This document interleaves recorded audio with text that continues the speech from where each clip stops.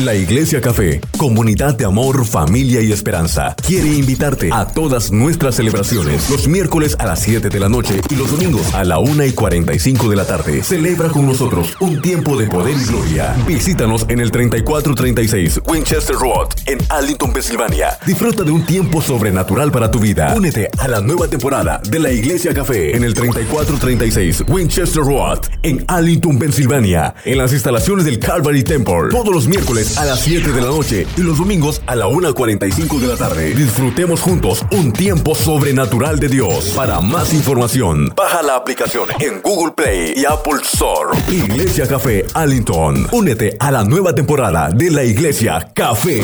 Una iglesia diferente para un tiempo diferente.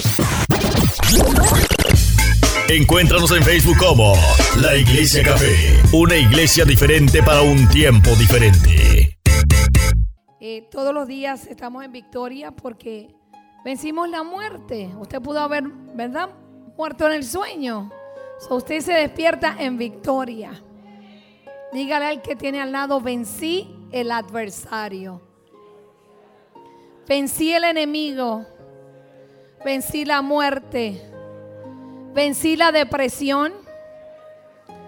Vencí la ansiedad. Vencí la soledad. Vencí la enfermedad. Vencí el suicidio.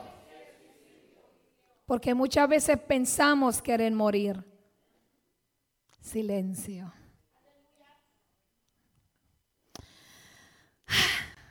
Me gusta predicar. Porque soy un instrumento de Dios. Soy una vasija. No soy perfecta. Solo soy algo que Dios usa para traer un mensaje. Soy imperfecta, soy pecadora, soy humana, me equivoco, fallo. ¿Escuchó? Fallo. En un tiempo fui callejera, fui pandillera, fui peleona, fui mula. El que anduvo en la calle sabe lo que es mula. A los 15 años cargaba droga por dinero para mantener a mi mamá y 8 hermanos en las calles de Nueva York. Me crié en la calle con narcotraficantes y viví 13 años con un narcotraficante y tuve 3 hijos de él. No fui perfecta. Cometí errores. Pero pude vencer el adversario. Porque nosotros tenemos un enemigo allá afuera. Tu enemigo no es tu esposo o tu esposa. Tu enemigo no es tu vecino. Tu enemigo no es la enfermedad. Tu enemigo no es el papá que te abandonó, la mamá que te rechazó. Tu enemigo no es el alcohol, no es la droga, no es tu vecino, no es tu jefe. Tu enemigo no es tu ex. Tu enemigo es el diablo, que es el que no quiere que tú le sirvas a Dios.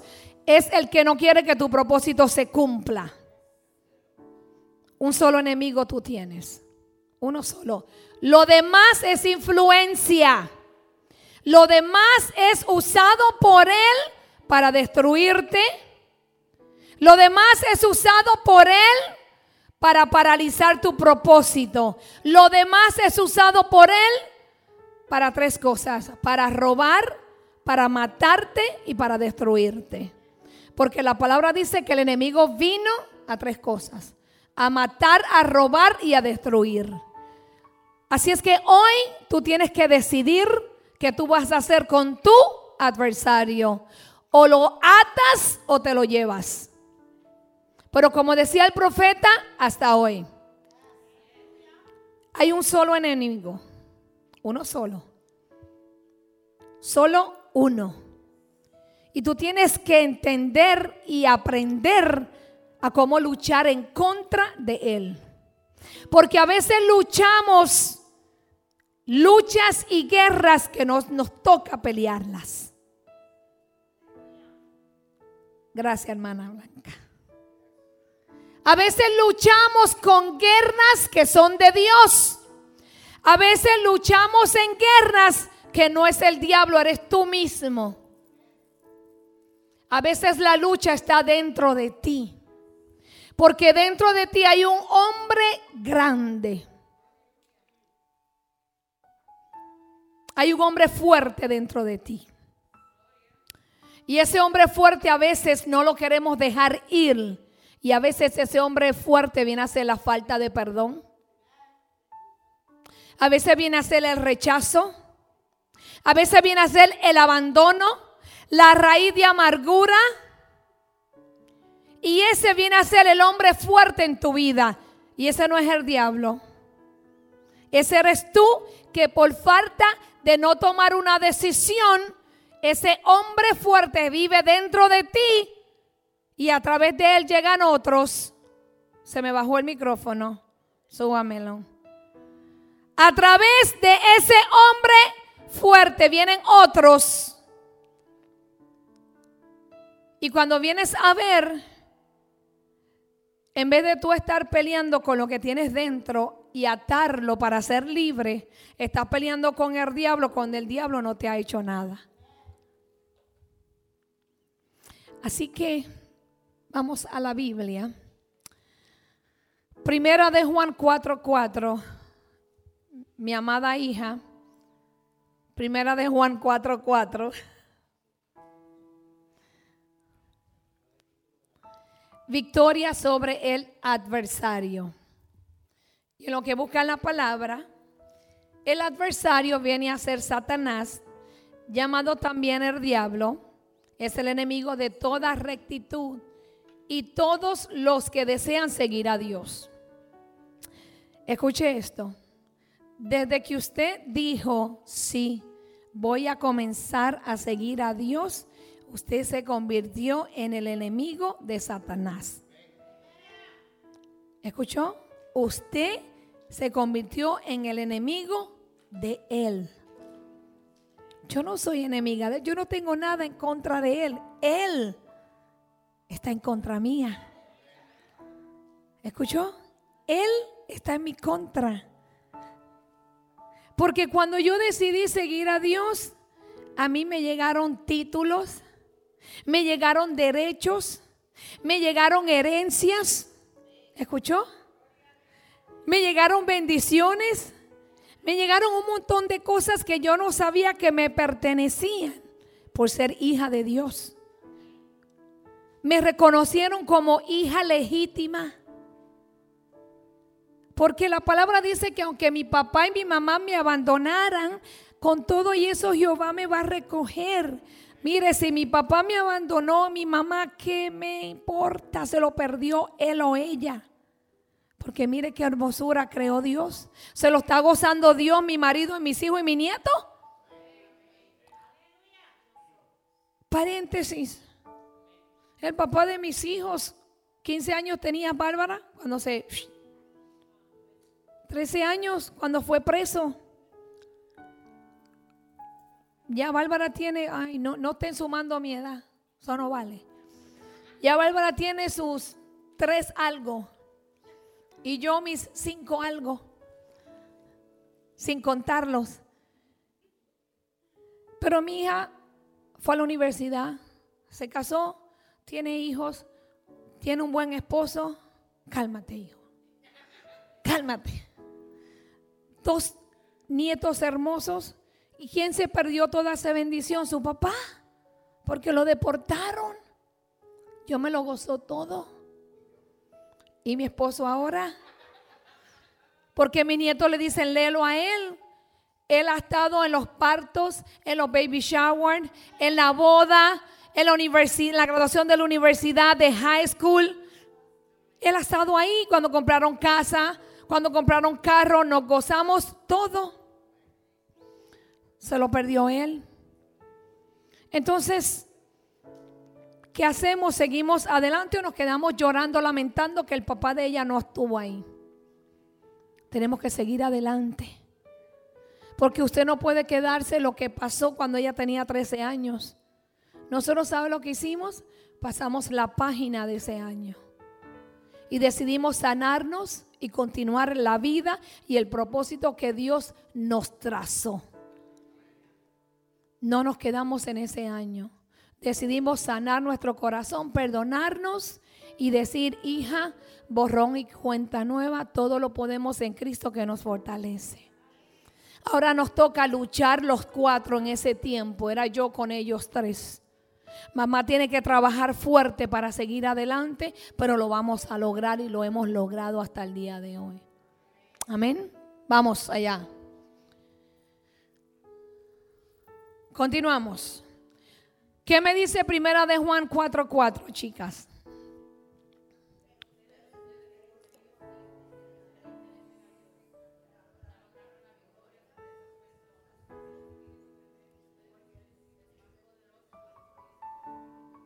Entonces, ¿por qué cuando andamos en una prueba, en un proceso, andamos achicopalados y nos queremos morir?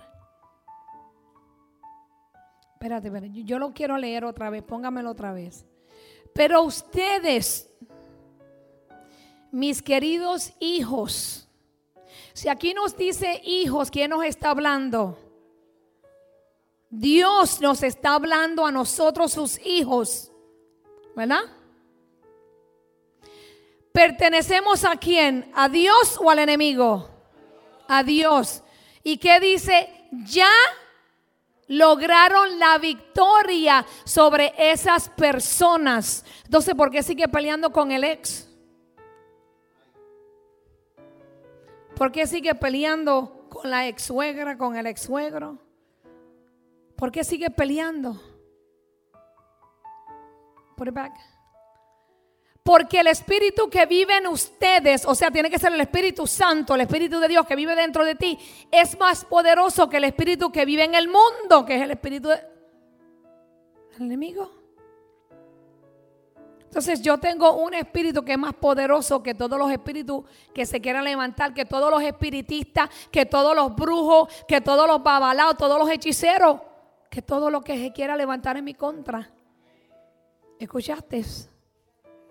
Que toda vela que tú prendas, que toda carta que te lean, el Espíritu de Dios que vive dentro de mí es más poderoso que todo eso.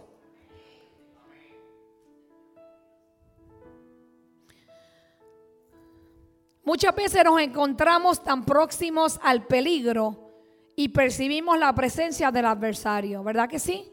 Muchas veces estamos en situaciones donde sentimos y decimos como que aquí hay algo del enemigo. En los tiempos de antes nuestras mamás, bueno, mi mamá todavía, pero cada rato, Señor, reprenda al diablo. Se me tiró algo encima. Yo siento como que aquí hay algo. Hay una sombra y ven cosas. Hay personas que perciben y sienten y ven. Hay personas que a veces presienten. El Espíritu Santo te deja ver, te deja saber cuando hay algo del enemigo. Pero a la vez sentimos una gran protección espiritual. Cuando usted está seguro que Dios está dentro de ti, pero seguro que tú tienes una intimidad, que tú tienes una comunicación, que tú tienes una relación y tú confías tanto en Dios, tú sabes que no hay temor de lo que estás viendo, viviendo o sintiendo. Porque sabemos que el enemigo puede acercarse, porque él puede acercarse, pero no puede hacerte daño. Porque hay una gran protección espiritual. Y como decía la palabra, mayor es el que está en mí que el que está allá afuera. Siempre tú tienes que recordar esa palabra. Mayor es el que está en mí que el que está en el mundo. Hay situaciones a veces en el trabajo que se levantan, que yo digo, mira Señor, mayor es tú que estás dentro de mí que el que está operando en ellos. Daniela no está aquí, pero Daniela se ríe porque cuando hay momentos donde yo siento que el enemigo como que se quiere lucir, yo le digo, ángeles, actívense. Yo le digo, yo creo que es Transformers que le dicen assemble. What is it? Avengers. En la movie le dice Avengers assemble. Yo le digo angels assembles. Yo le digo ahora actívense. Porque hay momentos que tú vas a sentir y a percibir que algo no está bien. Pero cuando tú reconoces que hay un poder dentro de ti que te protege, hay un poder más grande de lo que está allá afuera, tú vas a tener paz. Vas a poder entender que eso te va a defender. Marcos 3:27. Satanás sabe que él conoce estos principios espirituales. Él conoce que si tú tienes el Espíritu Santo, hay un poder mayor que el de él dentro de ti. Él lo reconoce, él entiende, él sabe. Lo que pasa es que Satanás, como dicen mis amigos, los dominicanos, él es un fresco. Hay una línea entre el Espíritu Santo y Satanás. Y Satanás yo creo que a veces hace así. Voy a ver. Y yo nada más le digo, oye, nada más alza el pie, porque la línea mía tú no la vas a cruzar. Nada más haz aguaje, porque tú no vas a poder tocarme. La palabra dice que tú andas como león rugiente, pero la palabra me dice que tú no eres león. Dice que tú tratas de imitar el león, pero solo hay un león y es el león de Judá. Es mi león, tú no eres un león. Por lo tanto, tú no tienes poder ni derecho sobre mí. Lo siento. Y en ocasiones cuando hay algo que yo digo, Señor, ¿qué está pasando? Revélame. Y le digo, si hay algo que yo le abrí la puerta, porque hay dos razones por las que Satanás puede venir a atacarte. Número uno, Dios lo permite, para Dios glorificarse. ¿Escuchaste? Dios lo permite, como le hizo a Job. Lean el libro de Job, estudienlo. O tú le abriste la puerta a Satanás y le diste derecho. ¿En qué estás mal? ¿En qué estás fallando? ¿En qué estás pecando? Que le abriste la puerta a Satanás y ahora tiene derecho sobre ti, porque Satanás va delante de Dios y le dice, oye, ¿has visto a María? Está pecando, préstamela. ¿Y sabes qué Dios tiene que hacer? Porque María le abrió la puerta a Satanás y Satanás tiene derecho sobre María. Porque María se puso a pecar, porque María se puso a hacer cosas que no están bien delante de Dios. Entonces, cuando María hace cosas que no están bien delante de Dios, el Espíritu Santo se contrista. Y el Espíritu Santo, entonces ya María anda, ya no vive Cristo en mí, vivo yo sola. Porque María anda haciendo lo que María quiere. Entonces, como ya María anda haciendo lo que María quiere, ya María no tiene la protección del Espíritu Santo y ya María es presa fácil para el enemigo. Y soy atacada. Entonces, cuando vengo a ver, usted está viendo de este tape a este tape, yo estoy en el redil. Estoy con mis hermanos en Cristo, estoy con mis pastores, pero cuando María comienza a hacer la voluntad de María, María comienza a caminar. Y cuando vengo a ver, me salí del redil y ahí es donde el enemigo me agarró. Porque ya no estoy bajo la protección del Espíritu Santo. Lo estoy con mis hermanos que cuando ven algo diferente, dicen, yo veo a María diferente, algo le está pasando a María. Porque ya María se salió del redil, ya María está lejos. Porque el pecado nos aleja de Dios. Dios no se aleja de nosotros. Cuando pecamos, la iglesia no se va de ti, tú te vas de la iglesia. Y entonces el enemigo viene y ¡fua!, nos hace pedazos. Entonces Satanás conoce estos principios y él los usa para poder vencernos. Vencer al hombre fuerte no es erradicar. Erradicar quiere decir eliminar, aniquilar. no es eliminar el mal del mundo entero. Eso lo hará el Señor algún día. Y eso está preestablecido. Pero es quitar la influencia del mal de su vida, de su familia, de su casa, de su negocio, de su finanza, de su ciudad y de su nación. Porque a medida que usted conquista un terreno, usted va echando el mal, sacándolo para que no lo toque ni lo destruya. El mal va a continuar hasta que Jesús regrese por segunda vez a la tierra. Pero usted va a conquistar áreas donde el enemigo ya no entrará. Desde el momento en que el adversario logró enseñar y seducir a la primera pareja en el huerto del Edén, él, el enemigo, se ha sentido el dueño de este mundo y que puede gobernarlo como mejor le parece. Pero Dios me mandó a mí y nos mandó a cada uno de ustedes para enfrentar a un enemigo. Pero Dios no nos mandó a enfrentar un enemigo que pueda derrotarnos, sino uno que Él venció a través de su muerte. Para usted atar al hombre fuerte, usted debe de someterse a Dios primero. Porque si usted no está sometido a Dios, usted no va a poder ir a atar a nada ni a nadie. Lo primero que usted debe hacer es examinarse. ¿Qué hay dentro de mí? Uno de los hombres fuertes que había en mí, y el hombre fuerte es lo que te domina dentro.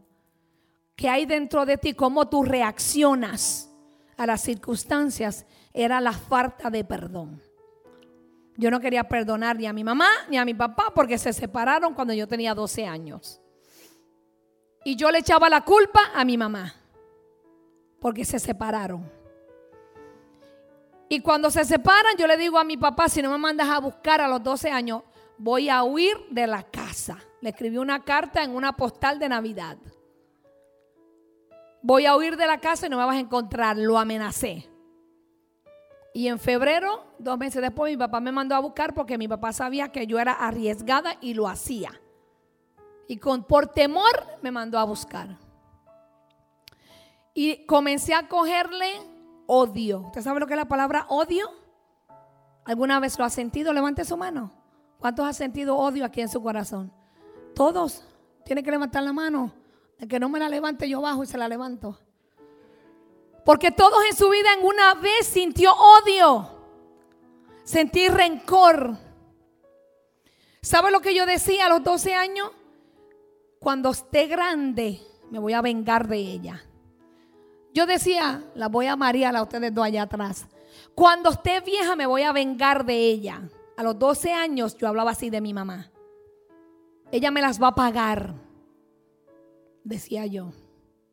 Y yo le escribí a mi abuela cartas, porque en ese tiempo no teníamos el lujo del celular como tienen los chamaquitos hoy en día. Qué pena que no están los jóvenes.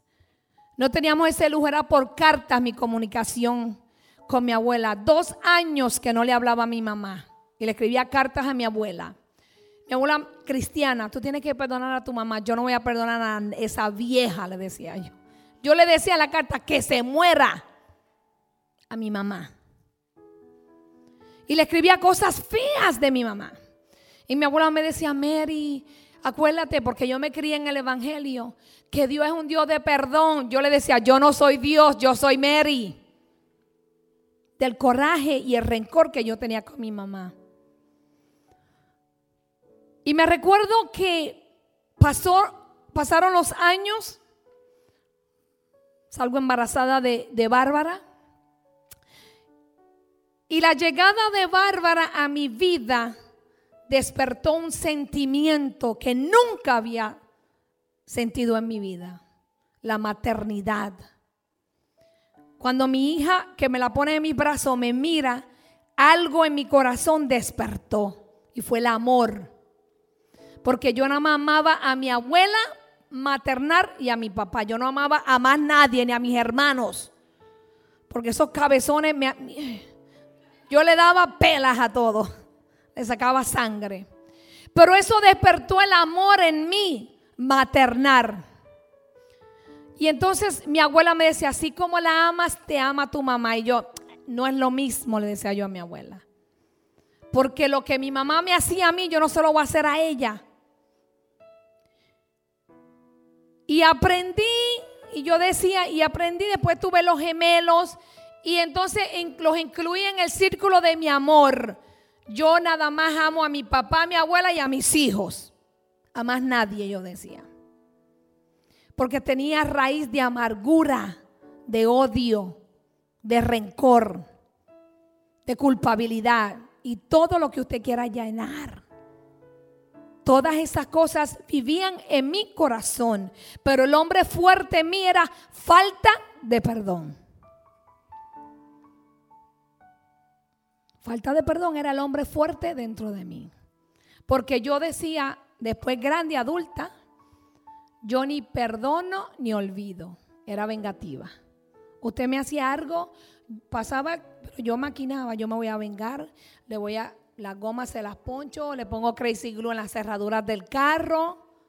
Sí, yo maquinaba cómo me iba a vengar de usted. Pero usted me la pagaba o si no, yo no vivía, no dormía. Pero de que me vengaba de usted. Y entonces, todos tenemos un hombre fuerte antes de venir donde Cristo que hay que atar. Todos.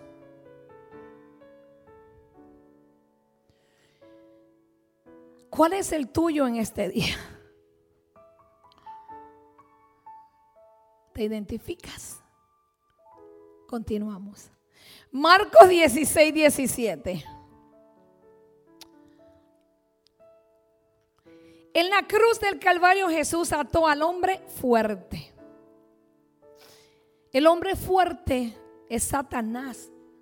Pero Satanás también tiene, así como Dios nos tiene a nosotros que trabajamos para Dios y ministramos y llevamos su palabra, Satanás tiene también su ejército. Satanás también tiene su gente que vienen a influenciarnos, que nos meten presión en la cabeza, los pensamientos. El campo de batalla de Satanás es tu mente.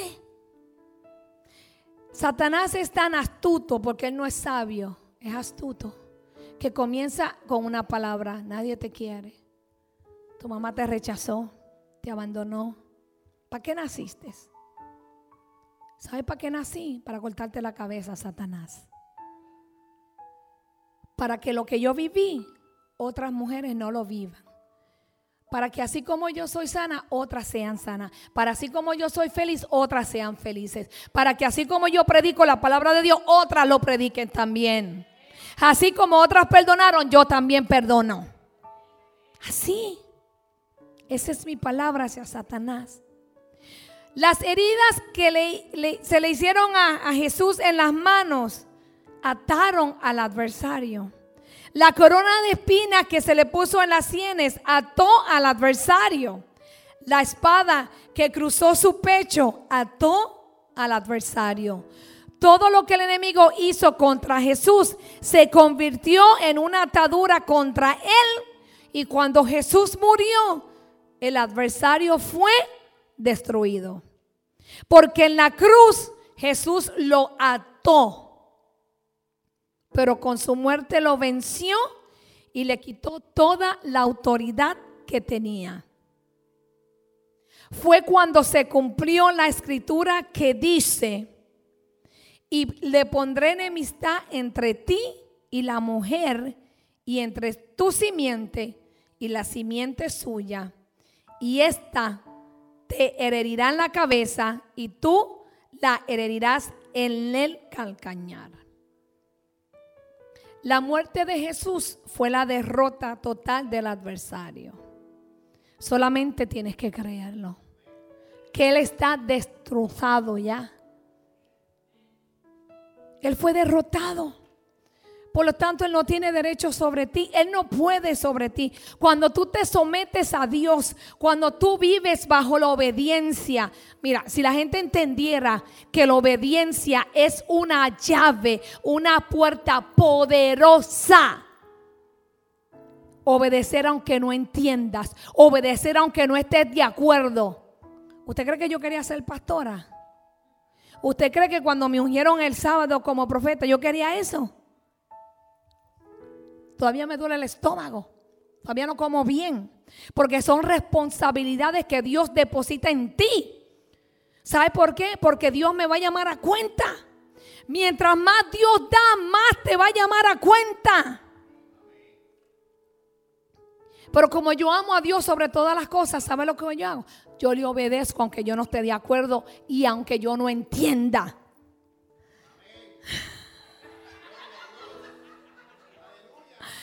Pero aprendí a eso.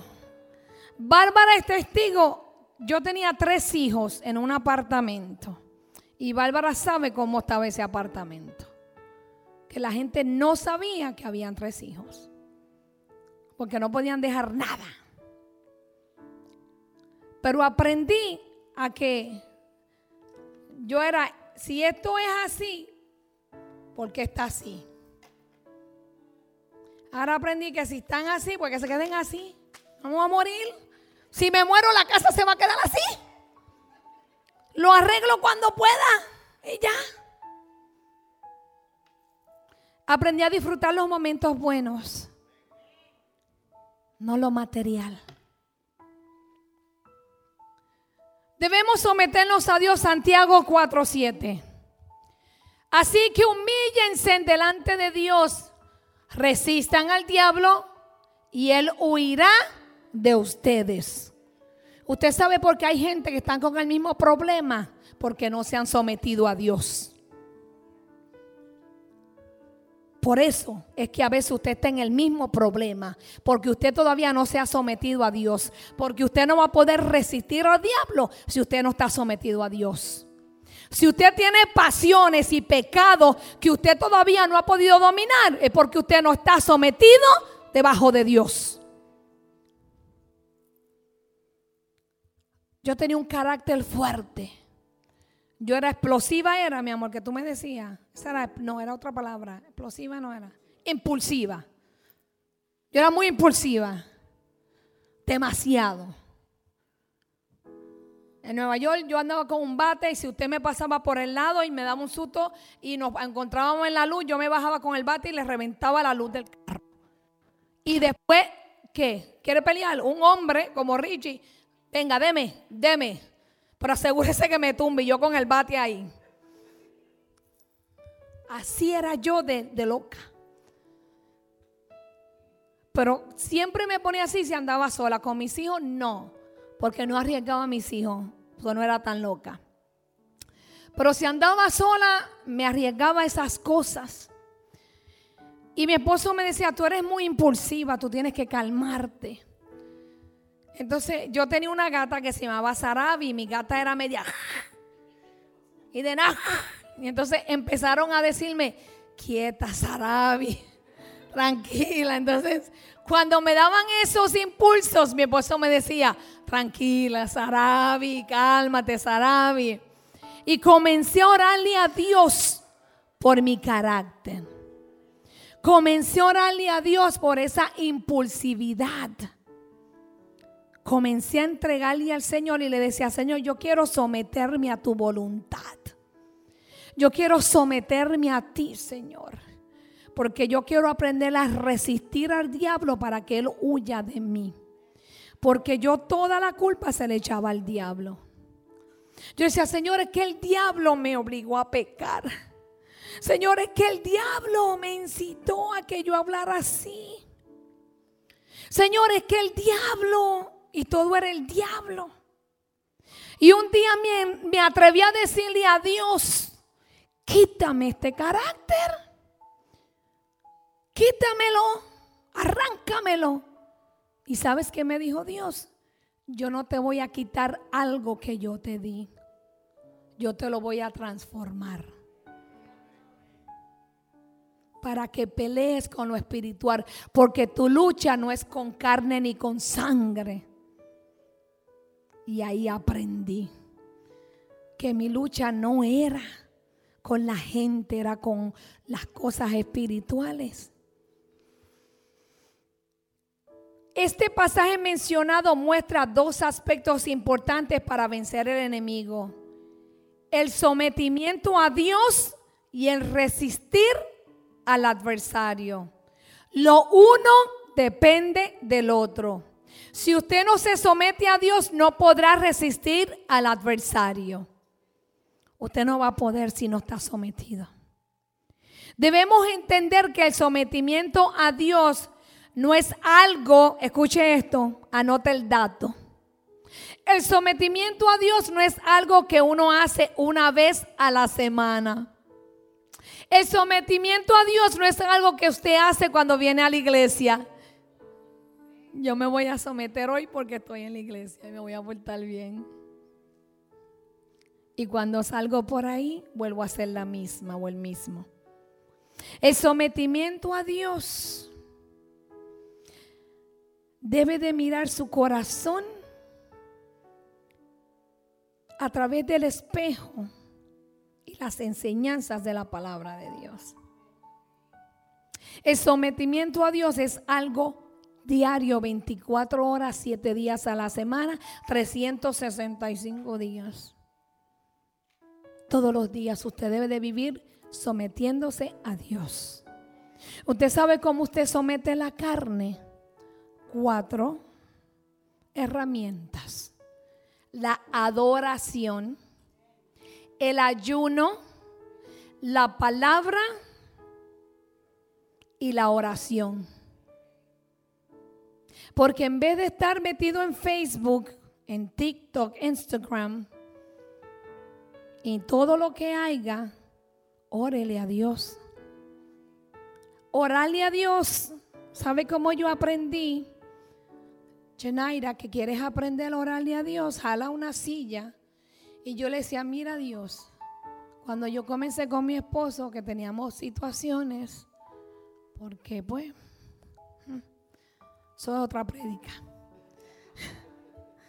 Los dejo con esa para que vuelvan. Cuando, te amo mi abuela. Yo jalaba una silla, yo le decía, mira Señor, bájate del cielo, sentate aquí, porque este hombre y la mamá de sus hijos me van a volver loca. Yo no puedo ir presa, ya tengo 4 muchachos. Sí, así le hablé, porque yo le hablo a Dios así como le hablo a ustedes. Yo no voy con Ave María, Madre de Dios, jura. No, yo voy como le hablo a ustedes, porque Dios es mi amigo, es mi padre. Yo no voy con, si Dios conoce hasta cómo me baño. Dios conoce si se me quedó la muela de atrás sin lavármela bien. Dios conoce todo de ti. ¿Cómo voy a ir con rodeo de que Él sabe que pensé mal? Él sabe que aquella me puso esta vena hinchada y la quería jalar el pelo. Él conoce todo mis pensamientos. Entonces, ¿por qué voy a ir con rodeo? Yo voy, mira Señor, haz algo porque me está como que subiendo la sangre y yo no quiero pecar, Señor, pero tú estás viendo. Yo voy así delante de Dios como soy. Digo, Señor, me siento mal. Mi esposo quiere hacer esto, yo quiero hacer esto y yo no le quiero hablar fuerte, pero Señor, haz algo porque yo no quiero. Métete en esta conversación, en esta decisión. Confírmale, cambiarle los pensamientos, porque no podemos ir juntos si no estamos de acuerdo. Y viene Dios y se mete. Me da paz y me dice, bueno, haz lo que dice tu marido. Y yo voy ahí. Está bien, mi amor, vamos por donde tú quieras. Donde tú quieras vamos a ir.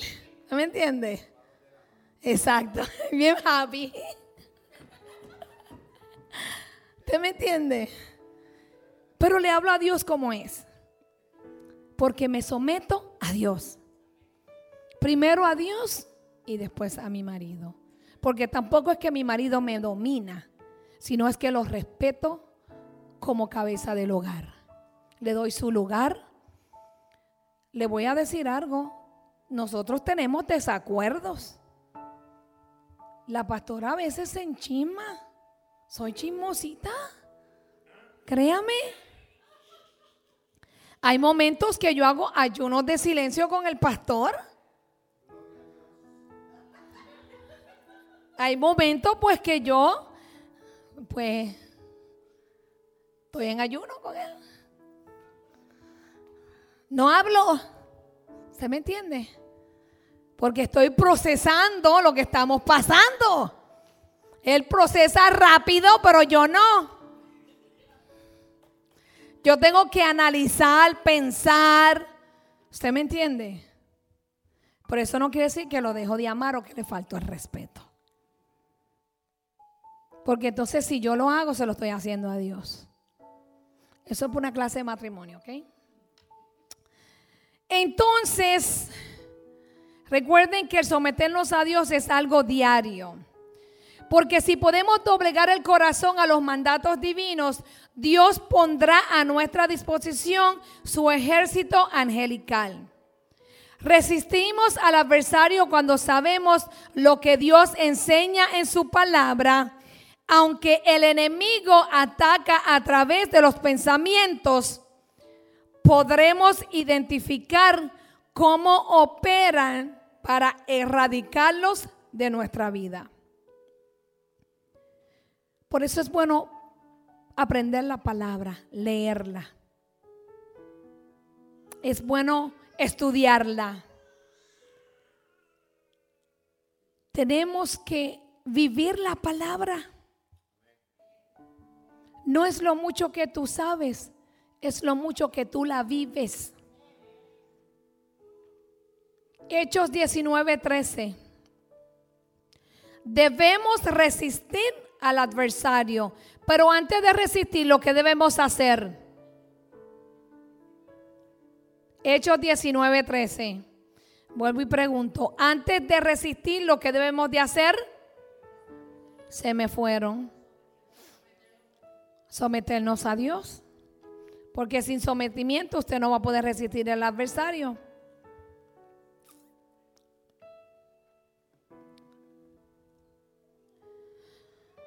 Un grupo de judíos viajaba de ciudad en ciudad, expulsando espíritus malignos o demonios.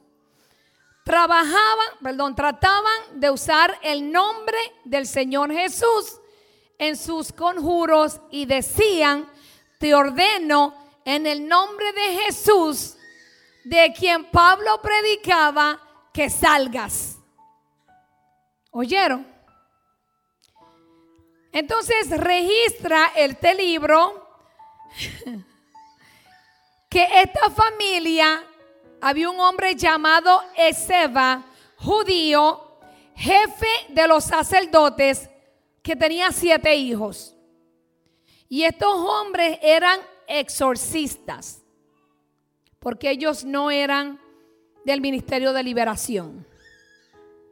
Ellos eran exorcistas, ambulantes, andaban por las calles y andaban haciendo exorcismos a todo lo que da. ¿Oyeron? Haciendo exorcismos a todo lo que da, porque eran lo que habían visto a Pablo hacer. ¿Escucharon? A Pablo hacer. Ellos decidieron hacer lo mismo. Entonces, un exorcista es alguien que expulsa demonios mediante palabras mágicas. Y esto lo usan mucho los católicos. No sé si usted llegó a ver la película Exorcista. No, gracias. Lo usan para expulsar demonios según ellos, que lo que hacen es cucarlo y enredar a la persona más, porque en realidad no hacen liberación. Estos exorcistas usaban palabras o frases y hacían ciertos ritos para ahuyentar a los demonios, según ellos creían. Entonces estos 7 eran muy conocidos en la región por exorcizar a la gente. Mas cuando escucharon que por usar el nombre de Jesús los demonios salían de los cuerpos, pensaron que ese nombre era como una palabra mágica y comenzaron a usarla. ¿Escucharon? Usaban el nombre de Jesús para expulsar demonios, pero en forma de magia. Primero observaron lo que hacía Pablo y cómo expulsaba a los demonios en el nombre de Jesús. Así que creyeron que en esa palabra había magia. Si usted va a leerse las cartas, ¿verdad? O a leerse lo que le lean, usted va a encontrar que ahí tienen una Biblia, ¿verdad que sí? ¿Verdad? Diga que sí, porque yo iba. Yo tenía una doña que ella leía el huevo en una vaina de agua, una copa de agua. Y tenía una Biblia. Entonces, esta gente querían usar el nombre de Jesús para hacer exorcismo. Eran 7. Fue un gran aliciente porque veían que los demonios, con solo escuchar el nombre de Jesús, se iban de los cuerpos sin resistir. Cuando estuvieron cerca de un hombre endemoniado, le dijeron ese nombre. Siempre hay uno, diga, siempre hay uno que daña la cosa. Escuche, el demonio se fue en contra de los 7. Aquí se le acabó el show a ellos. Se fue en contra de ellos, le quitó la ropa, los golpeó, los maltrató. Un solo hombre se fue en contra de los 7. Y los 7 hombres regresaron heridos y derrotados a su casa. Se le acabó el show. Escuche esto. Si no hay sometimiento, no hay autoridad sobre los demonios. Si usted no tiene sometimiento, usted no tiene autoridad. Por eso usted tiene que someterse a Dios primero. Porque usted no va a tener autoridad sobre su casa, sobre sus hijos, sobre lo que está influenciando en su matrimonio. Lo primero que usted tiene que hacer es ordenarse. Ordene su vida con Dios, su relación con Dios primero. Analice, Señor, en qué te estoy fallando, qué está mal en mí. Porque el enemigo no va a venir si no hay derecho, como le dije al principio. ¿Qué puerta usted abrió? Mire lo que le dice el espíritu a ellos. Cuando lo intentaron, el espíritu maligno le respondió: conozco a Jesús y conozco a Pablo, pero ¿quiénes son ustedes?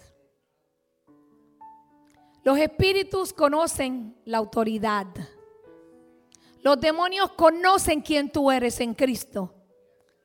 Las influencias conocen que tú cargas, que tú portas. Conocen la unción, conocen la gloria de Dios. Conocen cuando tú estás bien o cuando estás mal, cuando estás sometido o no. Conocen cuando estás en obediencia o no. Conocen cuando el enemigo tiene derecho sobre ti o no. Y no se van a someter porque conocen que dentro de ti hay uno de ellos. Por eso es que el ministerio de la liberación es bien delicado. Yo lo cuido mucho ese ministerio porque para mí fue regalado. Yo no lo pedí. Me lo regalaron así como... Yo creo que Dios me dijo: toma, agarra eso y ya. Por presentar. Porque me gustaba ayudar a mi apóstol cuando ministraba. Y cuando vine a ver, me envolví ya. Y me lo dieron sin pedirlo.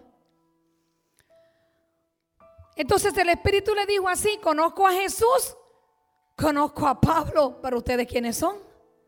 A ustedes no los conozco. Porque no había sometición, no había autoridad. Entonces no había resistencia.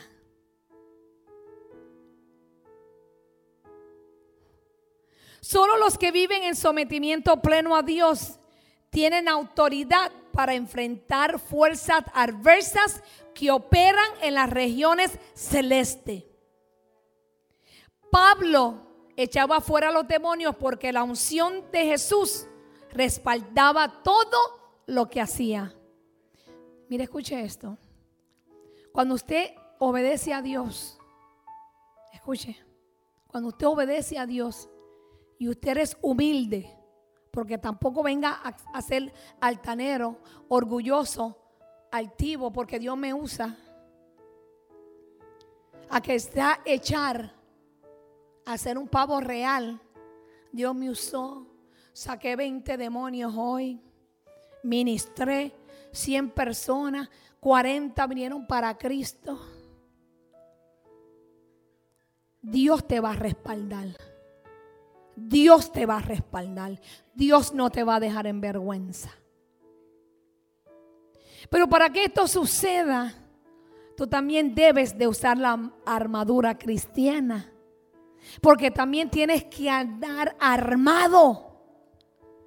Tú no puedes ir así como así y decir, Dios me usa. Y porque Dios te usó una vez, ya no tienes que orar, no tienes que leer la palabra, ni ayunar, ni nada de eso, hermana. Hay gente que a veces Dios le dice, te toca predicar, y llegan con la Biblia allá y no prepararon ni un mensaje, leen un versículo y lo que salga por la boca eso es lo que dan. Usted sabe la lucha y la batalla que a veces tenemos para poder dar una palabra, para ministrar. Usted sabe lo que se levanta cuando uno va a predicar. Cuando hay un evento aquí en la iglesia, lo que se levanta antes y después del evento. Cuando salimos a ministrar fuera de la iglesia, que vamos a Puerto Rico o a donde nos mande Dios, usted sabe lo que se levanta antes y después, dentro de la iglesia, con la familia y con la salud. Usted no sabe lo que luchamos. Pero como yo sé que a mí me llamó Dios, como yo sé que yo me someto, que yo me humillo, yo sé que Dios me va a respaldar y no me va a dejar en vergüenza. Yo sé que el que está en mí es mucho mayor y mucho más fuerte que el que está allá afuera. Por eso Pablo conocía cómo operaban las fuerzas de maldad en las regiones celestiales y cómo están organizadas, cómo trabajan y su objetivo al influenciar negativamente la vida de las personas. Efesios 6 del 12 al 14. Debemos usar la armadura cristiana, no la armadura que usábamos en el mundo. Mire, usted no puede ser partícipe del mundo. Ahora di que en junio primero, ahora celebran una vaina ahí también, el LGBT. Ahora tienen un día. Usted no puede participar de las cosas de allá afuera. Usted es del reino de Dios. El reino de Dios está allá arriba. Usted no es de este mundo. Usted está aquí pasajero. Usted tiene que reconocer cómo operan las fuerzas de maldad. El enemigo él es el príncipe de este mundo. Mire, él lo que quiere es destruir nuestra generación. Mis hijos, mis nietos, mi generación le va a servir a Dios. Punto. Punto. Aquí vi yo una nieta mía adorando conmigo. A mí no me importa que el católico la lleve por la mañana a Ave María Purísima. Yo no sé, yo nunca fui católica. A la Madre de Dios, a la Virgen, lo que sea. Pero por la tarde esa viene aquí a adorar conmigo. Porque lo que yo le voy a enseñar va a ser más poderoso y más fuerte, que ella va a querer estar aquí metida. ¿Ya? Se la voy a ñoñar tanto y se la voy a llenar tanto de unción y poder que va a querer estar detrás de la falda de abuela. Por aquí va a estar. Porque va a llorar por venir aquí a brincar y a adorar, porque allá el sajumerio le va a dar asma. ¿El sajumerio? Sí, usted va a ver. Bueno, seguimos. Efesios 6, 12, 14. Pues no luchamos contra enemigos de carne y hueso, sino contra gobernadores malignos y autoridades del mundo invisible, contra fuerzas poderosas de este mundo tenebroso y contra espíritus malignos de los lugares celestiales. Por lo tanto, póngase todas las piezas de la armadura de Dios para poder resistir al enemigo en el tiempo del mal. Así pues, de la batalla todavía seguirán de pie firmes. defiendan su posición poniéndose en el cinturón de la verdad y la coraza de la justicia de Dios. La gente no quiere defender la verdad.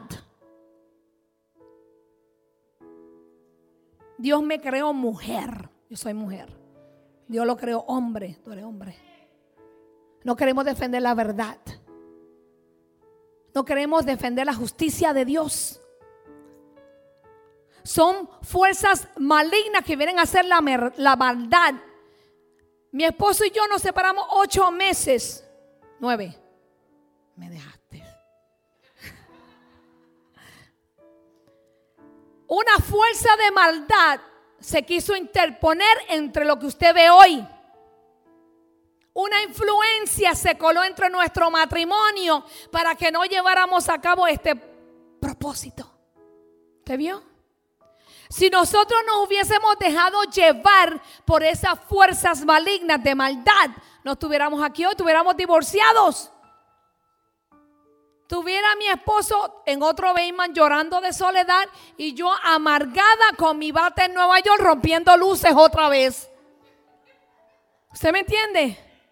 Porque así mi vida hubiese vuelto otra vez a ser esa María, la amargada, la rencorosa.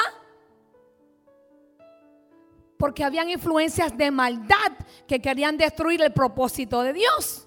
Pero se levantó Dios y dijo no. Yo le dije, Señor, ¿qué hago? Y Dios me dijo, sométete. Me dijo, métete conmigo. Y me metí con Dios.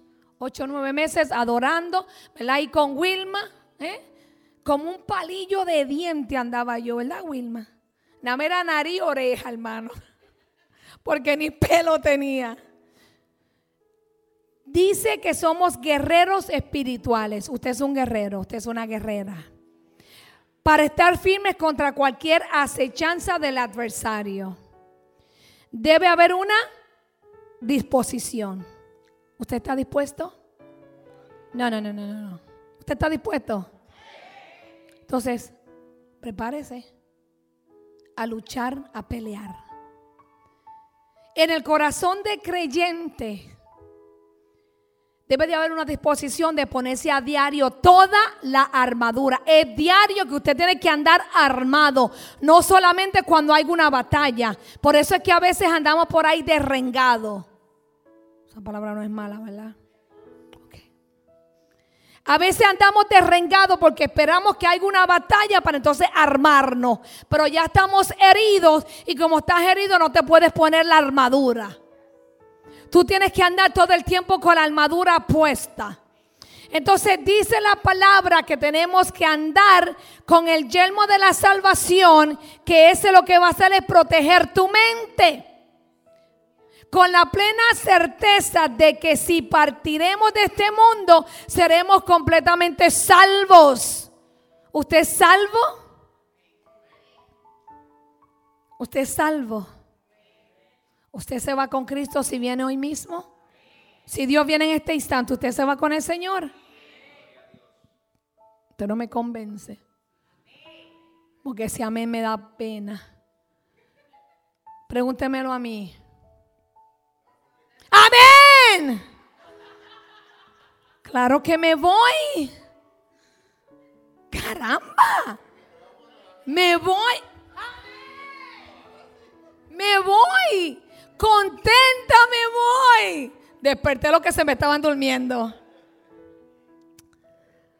Es una alegría que yo me vaya con el Señor. No aceptamos ningún pensamiento de culpabilidad. Tenemos la certeza de que ninguna condenación hay para quienes están en Cristo. El yelmo de la salvación también protege los pensamientos de todo dardo de fuego del maligno. Dardos que vienen envueltos en pensamientos humanos. Mas el yelmo de la salvación protege la mente y la mantiene renovada. Por lo cual siempre la persona está dispuesta para la conquista. ¿Cuál es la armadura? Ceñir los lomos. ¿Qué haces con eso? Con la verdad. Di siempre la verdad. Yo voy donde Dios, fallé. Perdóname, Señor. Porque Él me vio. Él reconoce que yo soy pecadora. Yo no soy perfecta, yo fallo. Pero me arrepiento y pido perdón. ¿Y sabe lo que le digo a Dios? Enséñame a no volver a hacerlo. Enséñame a no volver a hacerlo. Porque cuando tu hijo aprendió a escribir y te hacía las letras mal, tú le borrabas, ¿verdad? Y le decías, papi, mami, trátalo otra vez. O le dabas con el cuaderno por la cabeza. Tú le borrabas, ¿verdad? Y le decías, trátalo otra vez, mi amor. Tú puedes hacerlo. Cuando no sabías sumar y restar, tú buscabas, a mí me buscaban los palitos de fósforos para que yo aprendiera a sumar y a restar. ¿Ah? Bien. Uno buscaba la manera de que tu hijo aprendiera. Entonces así es Dios. Dios va a buscar la manera de que tú aprendas. La coraza de la justicia, esta protege tu pecho y tu corazón y tus emociones. Cuida tus emociones. Cuida tu corazón. Porque de él que emana la vida. De lo que hay en tu corazón es lo que tú vas a hablar. De lo que hay aquí es como tú vas a tratar a los demás. Si tú ves una persona que trata a los demás mal, ahí dentro hay basura. Y tienes que limpiarlo. Tienes que examinarte y sacar lo que hay dentro de ti. El apresto del evangelio de la paz. Debes alcanzar tus pies con el evangelio. Comparte de Jesús con otras personas. Eso es una arma espiritual muy poderosa. Que no te dé vergüenza hablarle a otros de Jesús.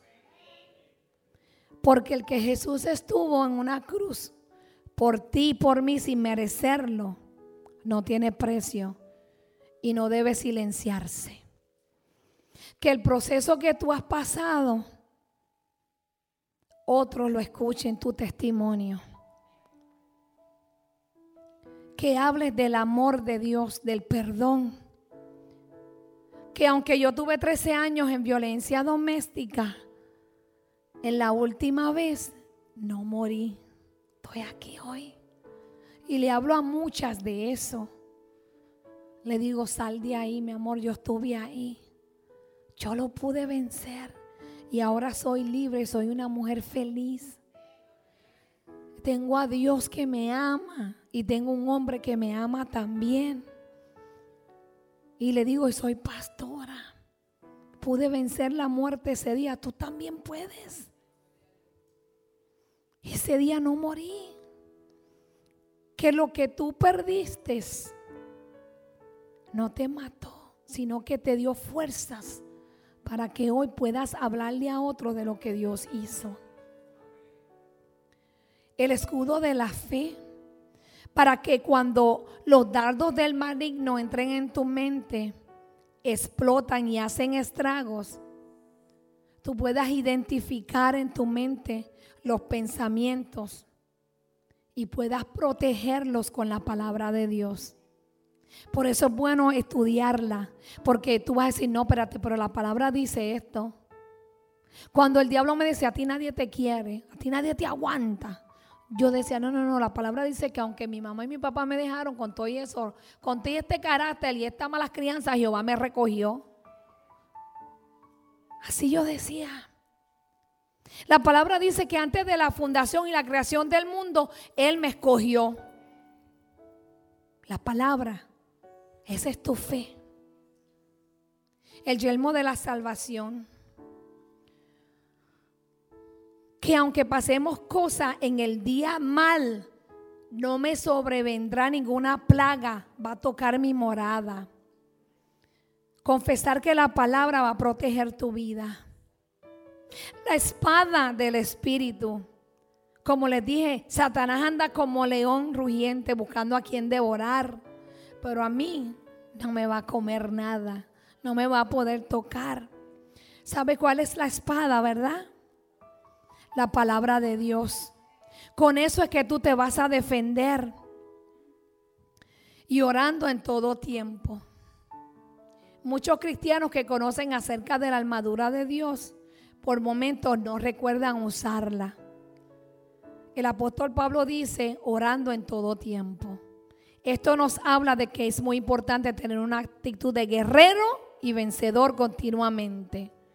Y creer que Jesús obtuvo la victoria por nosotros en la cruz del Calvario es el fundamento de nuestra victoria. Satanás ha querido sembrar temor en los corazones con el fin de que tú no puedas avanzar y conquistar tus sueños. Pero mayor es el que está en nosotros que el que está en el mundo. Y Jesús a través de la cruz nos dio la victoria sobre el adversario. Dale gracias a Dios ahí donde estás. Y dile gracias, Señor, porque a través de la cruz me diste la victoria sobre el adversario. De que Él no va a devorar mi casa. De que Él no va a poder parar el propósito en mis hijos, en mi matrimonio, en mi generación. De que Él no va a tocar mi salud. Él no va a tocar mis finanzas. Él no va a tocar esta nación. Mi propósito no será el de yo quedarme sentado. Mi propósito será el de que yo pueda hablar de ti, el que yo pueda ministrar tu palabra, el que yo pueda poner mi mano sobre los enfermos y sean sanos, el que yo pueda ministrar liberación, sea cual sea. Dile al Señor, yo estoy dispuesto, Señor, para prepararme y ser un guerrero espiritual para tu reino. Gracias, Señor, porque hoy yo obtengo victoria sobre el adversario. Gracias, Señor, porque tú me has equipado con la armadura de Cristo. Y yo me voy en este día capacitado para cualquier guerra, cualquier lucha, cualquier batalla que venga de hoy en adelante. Yo sabré cómo poder ganarla, porque tú estás de mi lado. En el nombre de Jesús. Amén. Gracias, Señor. Denle un aplauso a Dios.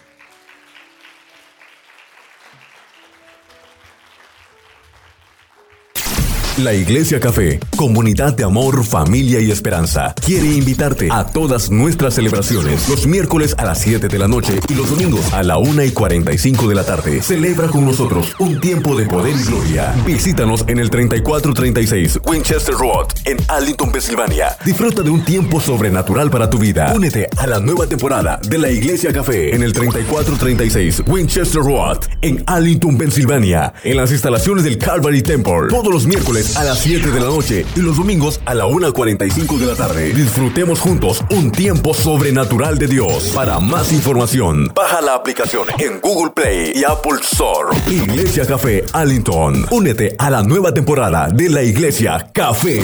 Una iglesia diferente para un tiempo diferente. Encuéntranos en Facebook como La Iglesia Café. Una iglesia diferente para un tiempo diferente.